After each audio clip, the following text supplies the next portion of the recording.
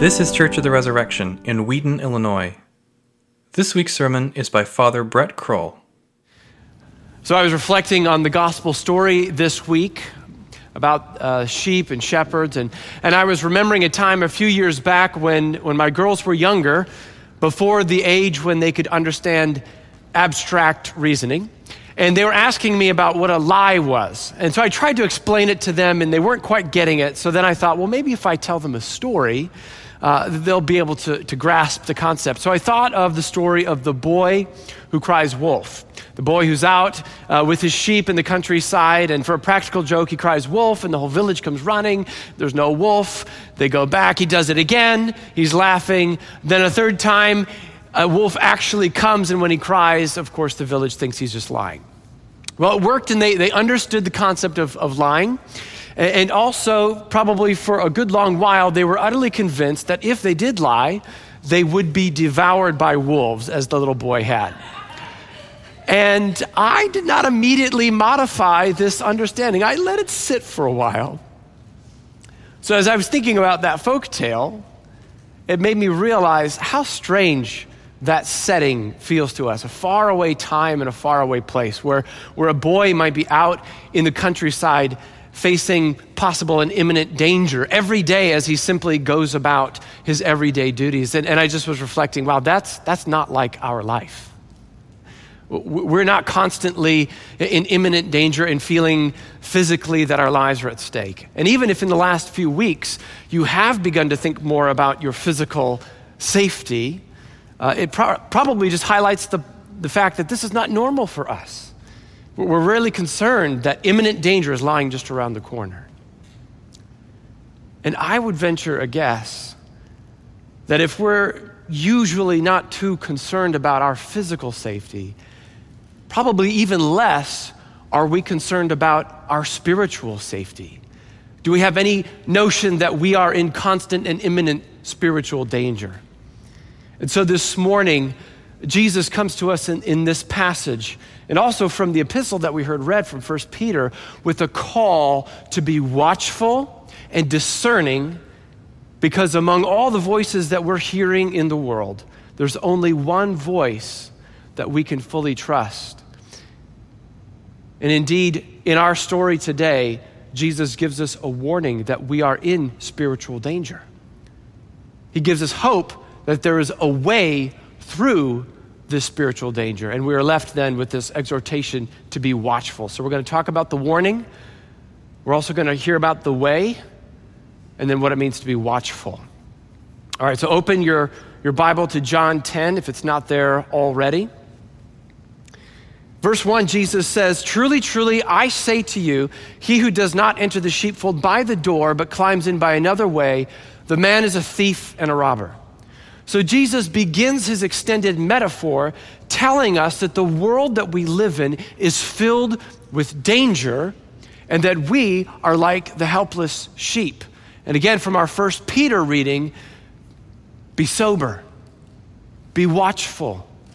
Your adversary, the devil, prowls around like a roaring lion seeking someone to devour. Resist him standing firm in the faith, were the words we heard from the epistle of Peter. So there's a spiritual battle for your soul. There are forces at work in the world that want to devour your soul, seeking any means available to them to do so. This is a call to be watchful and discerning, because among all the voices in the world vying for your soul, that is for your allegiance, there's only one voice that you can fully trust. Now, much of this spiritual battle of which Jesus is speaking, much of this battle takes place on the field of ideas, where we are seeking to understand what is good, what is valuable, what is right, what is true, as opposed to what is false, what is wrong, what is worthless, and even what is evil. And we are constantly being influenced in this realm, on this battlefield of ideas. So every movie or TV show that you watch, every news article you read, every news source that you frequent, every book you read, every piece of art that you enjoy, every song that you hear, every blog post you read, every class that you take. All of these contain a message or messages. And behind these messages is a set of beliefs and values about what is good, right, and true. And I don't need to tell you that there's not clarity, that it's a cacophony, that these voices and these messages are competing. Yes, even this sermon is a message. And behind it are values about what is good, right, and true.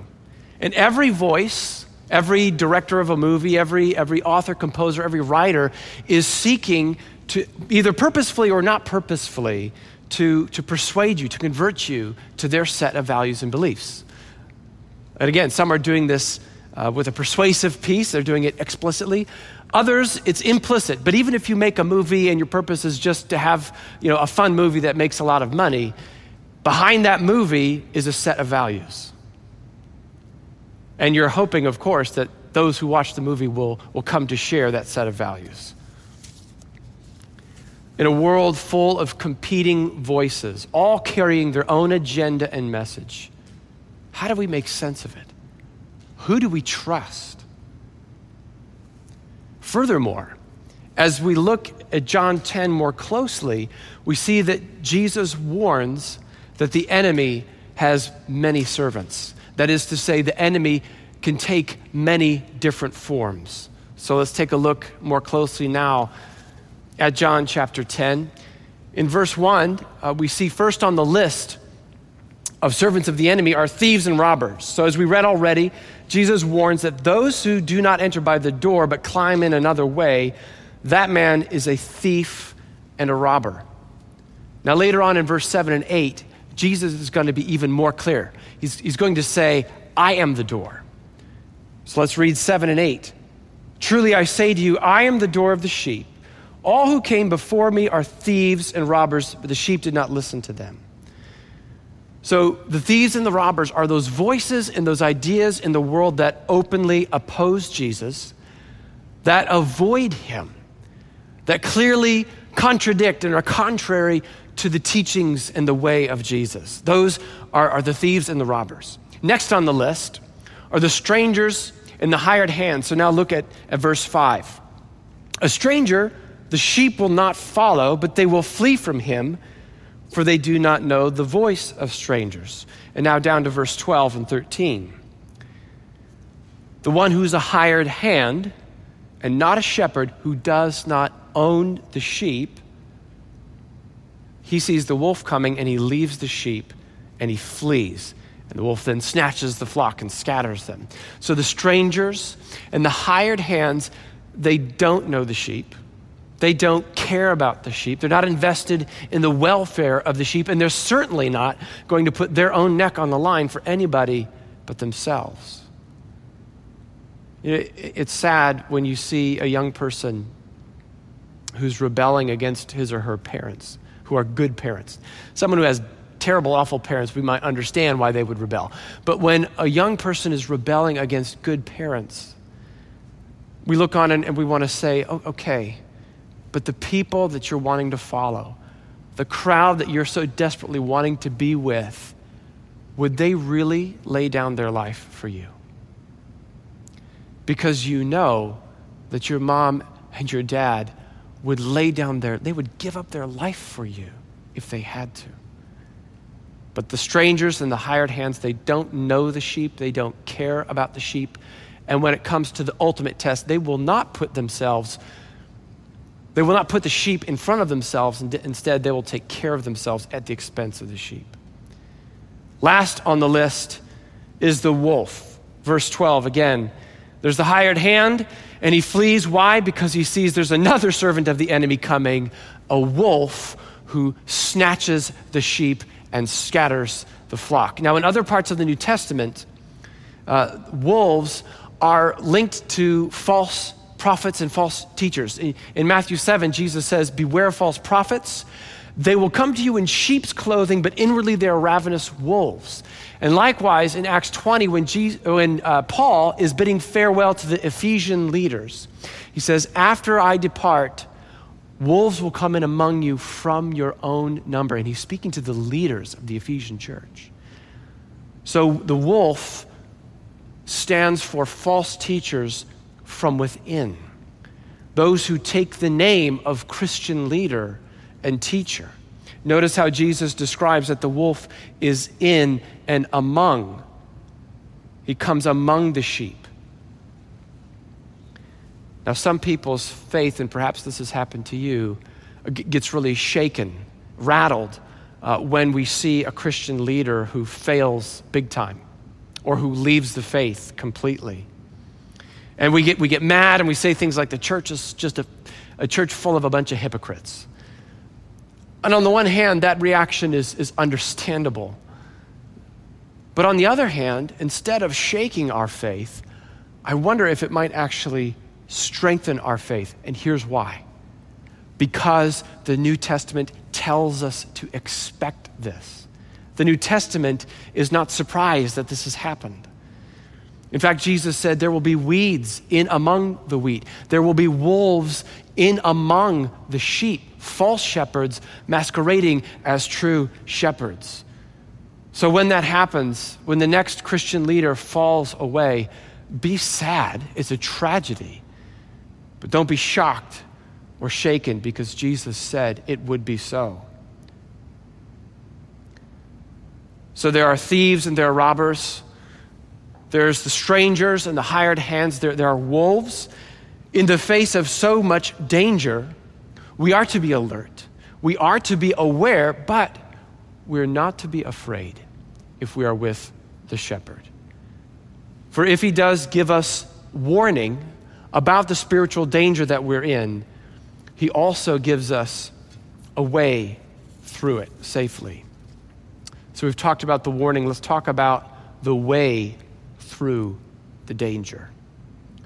So the good news is, of course, that even though we are in the midst of danger, even though we're among competing voices, and even though there is only one voice that we can be truly confident and trust in, yet the good news is there is one voice we can trust. There is the voice of Jesus, the Good Shepherd. Now, the idea of people as sheep is one of the favorite metaphors of the Bible for two reasons. One, sheep were extremely valuable. One sheep was worth a lot. Second, sheep were also very helpless. So I hope that encourages you that you're very valuable. I hope that sobers you that you are very helpless. Indeed, sheep are helpless. They're not fast. They have no natural protection unless you count all that wool. And you would hope that the lion pursuing them just has a texture aversion, takes a bite and says, oh, I just can't stand all that wool in my mouth. But other than that, they have no defenses. They're defenseless, they are rather stupid, and they can't see all that well. Defenseless, vulnerable, we are in danger. And we need a good and trustworthy guide, protector, and provider. Now let's look at verses 10 through 15, and let's see there are three reasons why Jesus says, you can trust me, that I will be your guide and protector and provider. Here are the reasons why. So verse 10, contrasting with the thief who comes only to steal and kill and destroy, Jesus says, I came that the sheep may have life and have it abundantly. So he's on our side. He says, I am the good shepherd. The good shepherd lays down his life for the sheep. The one who's a hired hand and not a shepherd, he does not own the sheep, therefore he's not invested. He doesn't care about their welfare.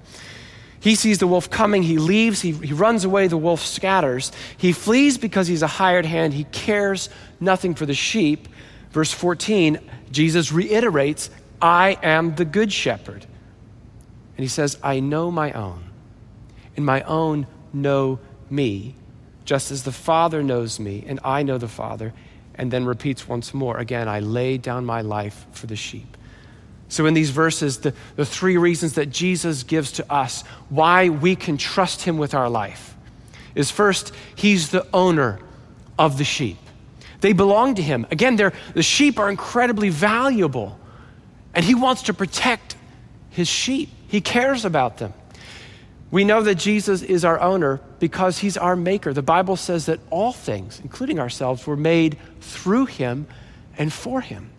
But not only is our maker, the Bible says he's our redeemer, that when we had gotten lost, Revelation 5 says, with his own blood, he purchased us. He ransomed us. He bought us back to make us a kingdom of priests from every tribe, nation, people, and language. So not only did he make us, and he is our owner, but then he went and he ransomed us back. He is our owner. We are his possession. Therefore, we can trust him. He cares about our welfare. Second reason that Jesus gives is he says he knows the sheep. I know the sheep. I know my own, and my own know me. Jesus knows you. He knows your hurts and your pains. He knows your hopes and your desires. He knows you better than you know yourself. And in knowing you, he cares for you and he loves you. And the third reason that Jesus gives, he repeats it twice. He says, you can trust me because I will lay down my life for you. Now, Jesus is not a sheep. He's not defenseless. But for your sake, when he was attacked by our enemies, he did not defend himself. He made himself vulnerable to the thieves and the robbers. He let himself become prey to the wolf.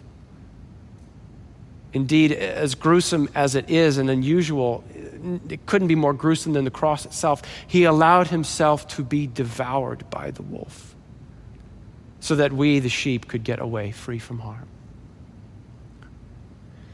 Our good shepherd became the lamb who was slain to take away the sin of the sheep. And he alone has done this. Verse 9, he says, I am the door. He switches metaphors briefly here from shepherd to door in order to point out the singularity. I'm the only one who's done this. I'm the only way to life, to come in and out and to find good pasture and to find life. I am the door. I alone. I'm the only one that you can fully trust.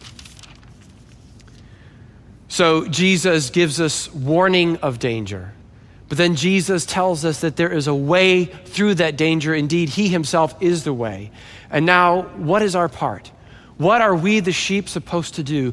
We are to be watchful and discerning, to test everything, to test every voice, every message we hear, to understand that your enemy seeks to lead you astray by any means available to him. Again, from 1 Peter 5, be sober-minded, be watchful. Your enemy, the devil, prowls around like a roaring lion seeking to devour someone. And the wise sheep knows, I'm helpless. I can't run fast. And even though sheep are defenseless and they can't see all that well, a sheep can hear. And the wise sheep stays very close to the shepherd, flees from every other voice. But be ready. When you are wise, when you're practicing discernment, and because of this, you flee from strangers. You flee from those ideas, from those leaders, from those thought leaders who would lead you away from the voice of Jesus. When you do that, when you flee from the stranger and the robber, the world will accuse you of being fear-driven and narrow-minded. Just recently, I was reading a musician who has Christian roots and made Christian music for a time, and now she describes herself as being on a spiritual journey that we could say is somewhat more expansive in its value set. In her own words, she says, part of my dream is that people wouldn't be so scared and afraid. I know a lot of people are still in this very conservative, fundamental bubble, and they can be so afraid to break out of that fear of what will happen to their lives. As I said earlier, we don't have to be afraid if we are with Jesus, but we have to be sober, and that's going to look like fear to a lot of other people. And you will be called small and fearful for being sober and watchful. Just get used to that. But woe to those who are wise in their own eyes, who do not know the danger that they are in. And blessed are those who fear the Lord, who do not stray from his commands, who understand they are helpless sheep and for safety cling to Jesus, the good shepherd. So look now back at verses 3 to 5. So the gatekeeper opens to the shepherd. The sheep hear the voice of the shepherd. He calls his own sheep by name and leads them out. And what do? They follow him. When he has brought out all his own, he goes before them. The sheep follow him. They stay close to him, for they know his voice. They trust his voice. They know he's leading them to pasture. They know he will keep them safe from the wolves and the thieves and the robbers and the strangers. And they know that he is no hired hand. So we listen for the voice of Jesus, we follow it, and we flee from all other voices. Now remember what I was saying, that the battlefield that we're on is in the realm of ideas. Ideas about what is good versus evil, what is true and what is false, what is right and wrong. And every message that we're hearing throughout the day, throughout the week, throughout our lives, every message carries with it its own value system behind it.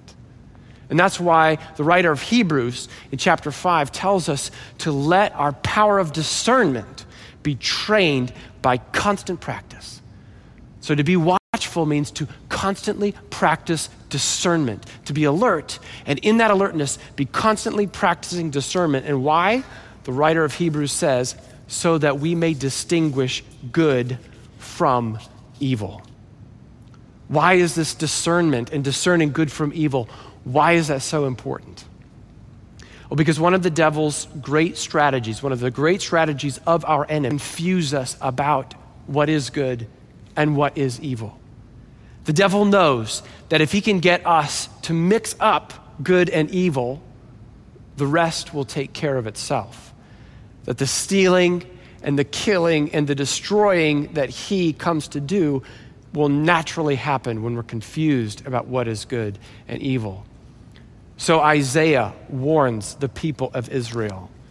In Isaiah chapter 5, he says, woe to those who call evil good and good evil, who put darkness for light and light for darkness, who put bitter for sweet and sweet for bitter. Woe to those who are wise in their own eyes and shrewd in their own sight. So some time ago, my dad was visiting and he was helping me clear out this enormous brush pile that we had in the back of our yard. And to do that, we rented a wood chipper. You stick the wood in it, it chews it up and spits it out as tiny little wood chips you can use for mulch. Really cool, really fun. So we rented the wood chipper, we came back and we started it up, but it didn't seem like it was working too well. And after about a few minutes, it just died completely. We tried again. It started going, but not really. Something was wrong. We eventually had to bring it back to the rental place. And the guy there said, he blamed it on the manufacturer. This brand, we used to carry this other brand, Vermeer. That's the good stuff. This brand, it's a terrible brand. He blamed the manufacturer. 2 days later, we called back and we said, hey, was the problem fixed? We'd like to still rent the wood chipper. He said, well, what we found out is we accidentally put gasoline in a diesel-only engine. Now, I don't know a lot about trucks and cars and things that go, but I know that you cannot put gasoline in a diesel engine. It doesn't work if you mix the fuels. This mixing of the fuel happens when we confuse good and evil, when we don't know which is which, when we don't have our powers of discernment trained by constant practice. The other day I was reading a different article by another ex-evangelical about how conservative Christians are sexually repressive and how damaging this is. And so this author was promoting sexual permissiveness as a good. And she was saying that God's designs for sexual purity are bad. She's mixing the fuel. She's putting gasoline in a diesel engine. And now someone reading that article and reading it without discernment, being influenced by this voice, not understanding what's happening to their understanding, their value system, is going to walk away from that and perhaps then engage in a sexually permissive lifestyle or allow for more sexual permissiveness in their relationships than they would otherwise, and yet still trying to be a Christian. Now they're confused. And when that happens, things start to break down in that relationship. There'll be a lack of clarity. There'll be a lack of peace. There'll be difficulty resolving conflict. Things will start to break down, and potentially massive amount of hurt and pain. And then when that happens, likely they'll blame the manufacturer. Oh, this is God's fault. I'm hurting, and God's the one to blame. When the truth is, relationships and all of life actually works best when we follow the design, when we don't mix the fuels, when by constant practice we're able to discern good from evil and to hear the voice of Jesus amidst all the competing voices around. So I want to close by asking you this question. Who are the shepherds in your life? Who and what regularly influences your values and beliefs? And especially, I want you to think about the media that you take in day after day, oftentimes without really thinking about it. Do you realize that every time you flip on the news, skim a blog, watch a show, or listen to a song, you're entering the battlefield?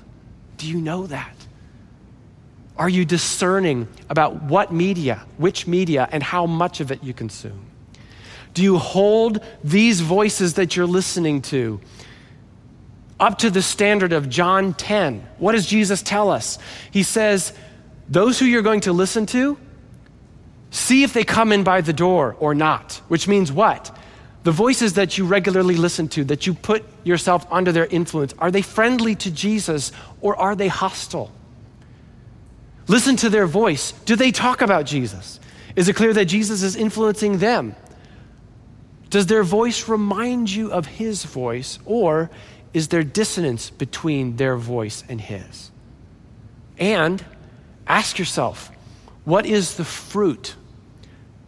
What's the result of the voices that I'm listening to, of the media that I consume? Does it produce joy, life abundantly, gratitude, a gracious spirit towards others? Or does it produce despair, bitterness, anger, and hatred? If it's the latter, then you need to change your media consumption.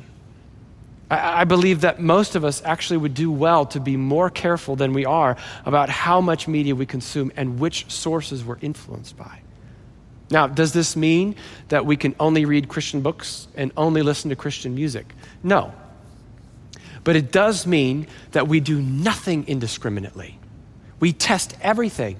And if I am reading an article or I'm listening to a newscast, and I know, okay, this person or this news, whatever, is not someone who's coming in the door. This is not somebody who's super friendly to Jesus. I can still listen, but I do it discerningly, knowing that there's going to be a competing set of values. And I always measure it against the standard of what has Jesus said? What does his voice say? And yes, what are the words of the scriptures?